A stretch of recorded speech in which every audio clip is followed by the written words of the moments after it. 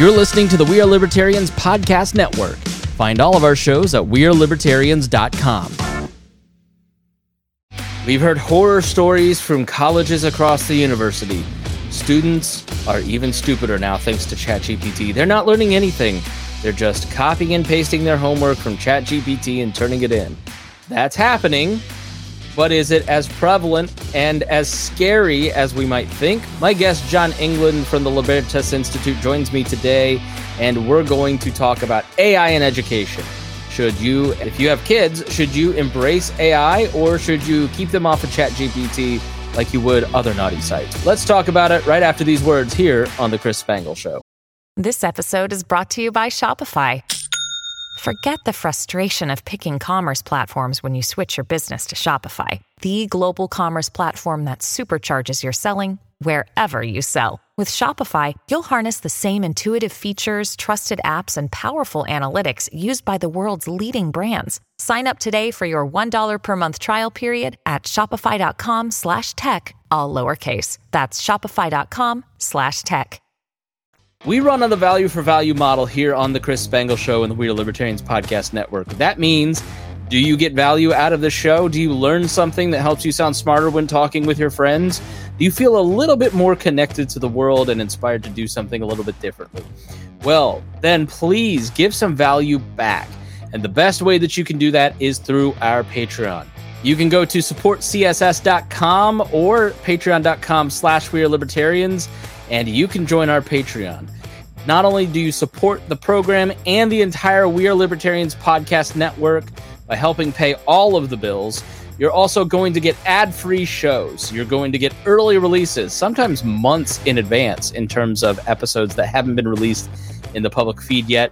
You'll also be able to get the full archives, the full RSS feed of all the past episodes. And there's even a tier that you can come on the show, or you can have your name mentioned every episode like I am about to do right now. Thank you so much to our $100 a month members, especially Vincent Pikol, Matthew Durbin, Jason Doolittle, Christy Avery, and our good friend Reinhold.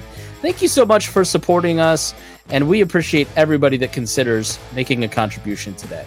John England, thanks so much for joining me again. Yeah, absolutely. Happy to be back on with you. Yeah, I had such a great conversation with you last time. I am looking forward to it again. And since we last spoke, gosh, I don't know if it's been a couple months or what, but I've started using a lot more AI technology in my work to help cut things like load this entire video file up and make me some TikTok videos. And I've been using ChatGPT as an assistant to think things through. And there are 10 different tools a month, it feels like, for podcasters coming on. How much bigger is it in a space like education where people actually have money? Yeah, that's a wonderful question. Wonderful question. And the thing is that AI, it's so new. And honestly, a lot of people, when they see something new, they start to fear it. And they're like, what should we do? Should we let kids even use this and experiment with it? And in my mind, the answer is yes. ChatGPT right now is probably still the most used in education. But there's some really legitimate uses of AI in education. For example, if I write a paper, I'm not great with deciding if I've used passive voice or active voice. So I can load my paper into ChatGPT and say, identify all the times that I used passive voice. And it will come back and it'll give me a little report and highlight the areas, and I can go in and I can fix it, right? Or give me all the times when I misused commas or grammar or something like that. And it can really help with the refining of writing projects and other things. And so really AI, I think, has some really amazing uses. And Khan Academy just came out with Khanmigo, which is an AI chatbot used specifically to help kids learn math. It's not giving them the answer, but it will walk them through some things to think about. So there's definitely a lot of uses in education when it comes to AI. I guess if you had a problem with Google, then you might have a problem with ChatGPT, because I was writing something that I needed to finish today, and I used ChatGPT and Bard, Google's chatbot, to discover some of the basics around the German American Turner movement, like very like obscure thing that if you ask Google some questions, you may get a couple different sites, but like ChatGPT and Bard were able to find all sorts of new different sources that I wouldn't have found somewhere else. That to me doesn't sound all that scary, nor is it cheating. No, absolutely not. Absolutely not. And I've used ChatGPT quite often in the work that I do. Sometimes like I do a lot of writing for my work and I use it for idea generation, right? I'm like, okay, give me 10 most common arguments against education choice. And I can think about those and it gives me all that information. I can think about how would I respond to that based on my audience. I know that there's people with like in digital marketing can use this tool to be like, okay, create a profile of a customer that meets these types of things. What types of things would they like? What types of things would they not like? So there's very legitimate uses. And the kids who are not exposed to that are going to be behind when it comes to their time to enter the marketplace. And so using AI, I think, is such an important tool. And I think schools can do a lot to encourage the use of it, but encourage it in a way that still involves critical thinking. Responsible ways, yeah, for sure. Absolutely. Responsible ways of using it. But really, critical thinking is going to be so much more important in a world with AI than rote memorization. Because we have all the information right at our fingertips, but we need to be able to discern if that information is accurate, if it makes sense, if it fits in with what we've been taught all our lives. All of those things, we need to be able to understand that and ask questions, be like, is that really the case? Because we're already seeing it. Deep fakes for political like ads and stuff like that are a thing. And John, I've seen so many people who are in the older category share pictures of like Israeli soldiers holding Palestinian children, and like they have 7 fingers, and you're like, how did you not look at the fingers first? Yeah, and it's just there's definitely some concerns with AI. Don't get me wrong. We definitely need to take it with a grain of salt, but completely running from it doesn't make any sense either.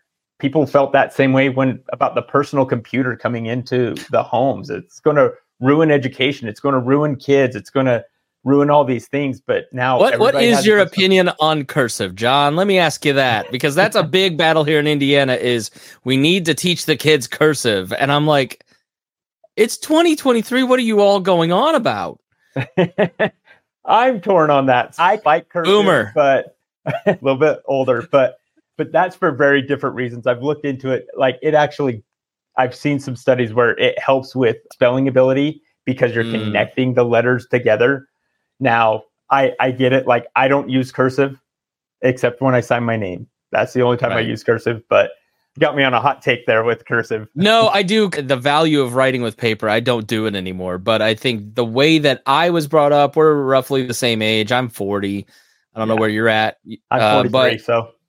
Yeah, so like we are bookend basically what was termed the most intelligent generation in history, because we were raised and learned early on in book learning, and I remember card catalogs at libraries and had encyclopedias, and our techniques were largely writing on paper, but then we were also digital natives, and so it gave us that advantage. And I wonder if there are people in middle school and high school right now who are on the verge of this AI revolution that will be even smarter because they have sort of exposure to us and our way of thinking, but then they also have learned some digital techniques in ways that I wouldn't know how to manage if I went back to high school. I'm sure I wouldn't know what to do with a Chromebook. And then you're also going to understand, I think, things like ChatGPT and how to leverage that better. Yeah, absolutely. I've got high school students that I'm the father of, right? I'm the father of 5 kids. I'm a former elementary teacher and principal, and I can see the absolute value of using AI in an education setting. There's no reason that we shouldn't be teaching kids how to use these tools and teach them to use them responsibly. I actually wrote a model policy, because that's some of the work that I do, talking about how schools should require kids to share how did they use AI in this assignment. And then if a kid uses it like 90+% for their entire paper, you can talk to them and be like, hey, we need more of your thoughts, not AI's thoughts in this paper, right? But if a kid used it for idea generation, if they used it to check their grammar, like what's wrong with that? There's nothing wrong with that. It's just a tool that makes it easier to get the things done. I have Grammarly. It checks around 57,000 words a week for me. Not just my stuff, but the stuff that I copy and paste, all that, right? So I'm writing all the time, and Grammarly is always updating and teaching me things. And I've gotten, instead of they, I use who. So I guess the freak out, you tell me, okay, I remember when we were in school, Wikipedia was, you can't use Wikipedia. It was new in high school, college. You can't source. So that's just ridiculous. We need to have a class on how to teach you how to source properly and cite things. And Wikipedia is not a reliable source because it's editable. Meanwhile, it's better than most things, probably better than those old encyclopedias that couldn't be changed. Is that a comparable analog to the discussion around ChatGPT, or is the freak out way bigger? Is the sea change way bigger? And it's just hard to understand how big of a deal ChatGPT is in schooling right now in terms of fear.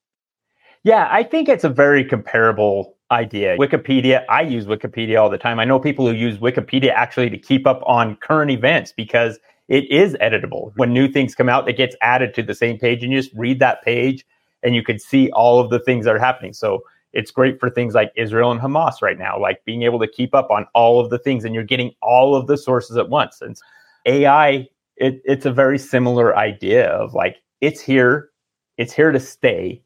We need to figure out how to use it in education to improve it. And that's really what AI is there and what it's all about. So that's what I'm looking at. And so there are definitely teachers who are embracing that. They're more forward thinking, but then there's some who are like, they don't even want to have a Chromebook in their classroom because they fear technology altogether. That's just the reality of education. And so being able to maybe have a policy of like, what does this look like? Because honestly, as a school district, if you don't have a policy, your policy is anything goes. So you need to have some kind of a policy saying, look, you can use AI, but you got to tell us how you used it so that we can evaluate your critical thinking skills in this assignment. So in terms of technology in the classroom, is it up to every teacher how they use? Could I have one English class where it's just, here's your textbook, and then another class where it's Chromebook based? Like does the school or the school district kind of set everybody's got to do it this certain way with technology? When it's new, it's really the Wild West. You might have one teacher who doesn't allow anything, and you might have another one that's completely forward thinking and able to embrace these new technologies. So it really depends. And so that's why I think it's really important for these school districts to jump on to giving the teachers some guidelines of this is okay, this is not okay. Talking about like, we really want to encourage children to be critical thinkers when they're using this in their research, in their assignments, and be able to explain why they used it that way, how they used it. Those are really going to be important things. And then again, teaching them those critical thinking skills, teaching them how to question the information that's being presented to them from an AI. I can go into ChatGPT. I did this just a few months ago, and I asked it to explain how to do multi-digit multiplication, and it got it completely wrong. Those things still exist in the world of AI. There's still inaccuracies.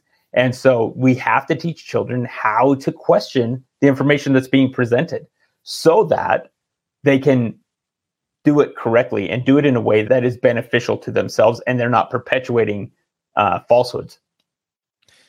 Yeah, it seems to me that there was a meme going around, and it said, if you're using AI to write your book, then why would anybody want to read a book that you spent no time working on? Because a book takes 10 years of a person's lived experiences and 3 years of work to truncate it down into a book, and you're using it to just generate crap, then who's going to want to listen to that? And I think that, to me, a lawyer was saying, I'm using it to write this, but the value in me is that I know that this is what is actually good and this is what is bad. And that seems to be the important part. So how, as a teacher, would you help get students to do that critical thinking, to understand this is what's good? It's not just getting the task done, it's getting the task done well. That's where teachers need to experiment with it as well, and let the students experiment. Let them experiment with, how can I use this in this way, and explain those things. there are definitely techniques where you can get much better answers and responses from AI than just like typing in the essay question and letting it write the essay for you. I use that all the time. In fact, I go through and my very first question almost every time when I use ChatGPT is, I'm going to give you a prompt, help me make it better, right? And then the AI just helps me refine it, asks me questions I didn't think about, like, who's your audience, things like that. And if you can teach a kid, that's a very simple thing to add before you put in any prompt. And it requires the student to really think while they're going through and using the AI in their writing or in whatever project that they're working on. And so being able to teach those techniques, and that requires some research on the teacher's part. And some of the teachers out there are still not digital natives, right? They're 10, 20 years older than you and I, and they're still out there teaching. And so they're not digital natives. And so it's very scary for them. But being able to give them some really specific things that they can have the kids try and experiment and see, okay, here's the prompt. See what is the best way that you can put this into ChatGPT, and that becomes the assignment. There are definitely things that you can do with AI in that way and improve education and have them learn AI at the same time. Does this almost become a way to help alleviate the problems with overcrowded classrooms? Because now what you're describing, it almost sounds like every kid has their own little teaching assistant. Oh, yeah, absolutely. And that's what Khan Academy did with their AI chatbot, Khanmigo. And there's another school, OutSchool, which is an online platform for where you can pick and choose classrooms, has starting to create an AI chatbot for what they're working on. And so that actually is where I think the most innovation is happening in AI and education, is in this idea of a personalized tutor. And you can get an AI that's very specific to a subject like mathematics. You can put in absolute rules for mathematics.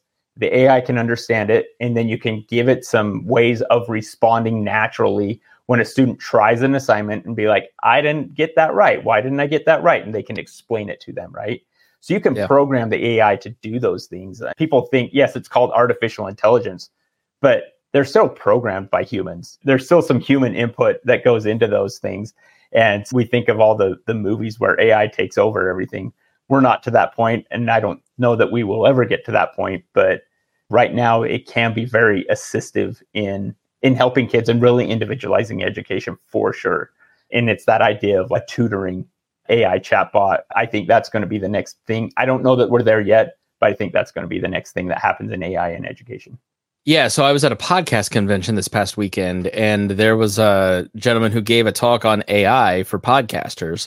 And he's a professor of AI down at, I think, Louisiana Tech. I'm going to have him on Podcasting and Platforms, my other podcast about content creation. And he was saying that, look, AI and ChatGPT get everything like 80% right, or 80% of the way there. It's not dragging you across the finish line. What are the trade-offs and the implications of having those research assistants sit next to the kids that are right 80% of the time? Or maybe have just bad taste, like you ask it to write you've asked it to write you something, I have it help me write stuff, and I have to take all the adjectives out, and it's just like, you can tell when somebody LinkedIn is just chat GPTing their posts. Does that eventually, maybe 20 years from now, down the road, are we having kids that are just, talking and writing weirdly and okay with maybe wrong facts? Like, how do you kind of police that if the teaching assistant there is incorrect? No, that's a great question, and something we definitely need to pay attention to. I think Khan Academy is doing it the right way in that regard. I think they're leading the way in regards to this Khanmigo that they created, because it's a very specific type of tutor, right? It's very specific to the math. They have all of that already on their website, all of the rules, all of the facts, right? And so being able to just program that into the AI, and it's going to take refinement. But here's the thing, humans are not accurate 100% of the time either, right? And so we're definitely getting inaccuracies from parents, from teachers, from politicians, from everybody, right? And so the big thing that I think we just have to focus on in a world with AI in education is that idea of critical thinking, doing some research, asking questions, making people defend what they're saying, teaching them how to recognize some of those logical fallacies that Yeah. that people have all the time, right? We have to teach that type of a thing in the world today. And if we do that, then it doesn't matter who's giving us the inaccurate information. If we're willing to ask those questions, we'll be able to find out, oh, yeah, this argument's falling apart because it's not true. And so that, I think, becomes so much more important, that ability. Yeah, I also think part of it was discouraging this weekend, like, thinking about it, because I've been using all these different tools for what I do, like Descript to do some editing. And there was a session on how to edit. And I'm like, this really isn't going to be useful in 5 years. So there's all these people who are professional podcast editors who AI is just going to come in and like take out that part-time income stream that they have, because now you can just click a button, right? And it's, I think AI, it's like having a personal trainer. Mm-hmm. Like AI is going to supplant in the middle the podcasters who can't afford somebody to edit their podcast but don't have the time. So now they would go, these tools will allow me to do the podcast, so the content will exist as opposed to not existing at all. So I think it's going to increase, but it drove home to me the importance of understanding these tools and working with these tools and using them to elevate your game. Mm-hmm. Because if you're not doing that, you're going to get left in the dust by people who are using these tools effectively or even haphazardly. And that, to me, is a place where it's like teachers should not be afraid of this stuff, because if that's just in my little niche industry of hobbyists, then how much more powerful in the industries or educational silos where AI is more powerful than something like podcasting? Yeah. And really, that's the whole point. Japan, I actually read an article, it was back in July. Japan is actually requiring AI to be taught in schools, right? And it's because the world's changing, and we're going to have these jobs, like maybe it's editing for podcasts, maybe it's coding is one of those things where AI is being used to write code out. And it's still really crude and rudimentary, but it's not hard to see that, oh, this can be refined in not very many years. And so it's going to take some jobs away, but it's also going to create other jobs, right? Maybe you are able to, I don't know, use AI to create more content. And therefore, if you know how to use it well, you can do that, right? And so all of those things that you talked about, putting your content in there and be like, okay, give me some snippets that I can then turn around and put on social media posts. That's a use of AI that I think will be around and maybe creates new jobs in that way. And so, it's like my industry. I 20 years into the radio industry. And I'm one of the people that adopted podcasting early on and said, I need to know this. I need to master it. I need to learn it. Yep. I'm doing well. And the people who never wanted to learn any of the digital tools for radio, they're working at Walmart. Yeah. And that's how it goes. But things like, I keep harping on it, but things like critical thinking skills, cooperation, teamwork, all of those things, collaboration, are going to be more important for children to know, because I don't know what technology is going to look like in 10 years when my 8-year-old is 10 or 18. I can't speak today. Sorry. Words are hard. Good. But in 10 years when he graduates high school, I don't know what technology will be out there. It's changing all the time. But if I know if he can think critically, if he can work with others and do all of those things, like, he's going to be okay, because when he needs to pivot and shift, he can pivot and shift with the changing world, because that's the one thing that is constant, is the world's always changing. And so we need to teach kids how to adapt, and critical thinking is really that main point. So don't worry about it. I'll edit that out with AI. Yeah. No, I think I was having a conversation again to relate it back to me, but I was just saying, I'm just so tired. I wish like I just had a job and stayed there for 30 years, because now I'm having to think about pivoting again in my career. Yeah. And my wife's like, has it ever been different? I go, no, not at all. It's the internet age. That's the speed of things. And everything I do did not exist when I was in high school because of the internet. And it's blessed me with all these great opportunities. And I just wholeheartedly agree with you, John. Don't fear it. Embrace it. Learn the tools. Get involved with it. And you'll have a career if you're one of these students, because you understand it at a level that us old boomers in 20 years when we're 60 won't get. Yep. Yeah, that's exactly right. And just be able to adjust and adapt and all those things are going to be so important because the world just keeps changing and it makes our lives better. It does. It makes our lives better as these things come in. Poverty's down, things like that are all of those things across the world because of technology. And technology is just going to always be around. It's going to be improving things and making things easier and better for us. So we just need to, learn how to work with it. Joe Golisarian, a guest that I had on recently, said he thinks people will be working 2 to 3 days a week and get more leisure time than working time because of these things. So I think that'd be cool. I'd like an extra couple days off. I'm not sure if I'm there. I like working, but maybe I'm kind of weird. I know, me too. That whole Sabbath thing is rough for me. All right, John England, shameless self-promotion time. Where can people follow you? Yeah, you can follow me on Twitter at jengland1226. You can also follow me on Instagram and Facebook. So that's where I'm at. I also work at the Libertas Institute. You can see my writings there at libertas.org. All right, John England, thanks so much. Yeah, thanks for having me on. And thank you. This was an actual conversation between human beings. And if you got something out of it, then please share it. And we would appreciate your support. Thanks so much for joining us here on The Chris Spangle Show.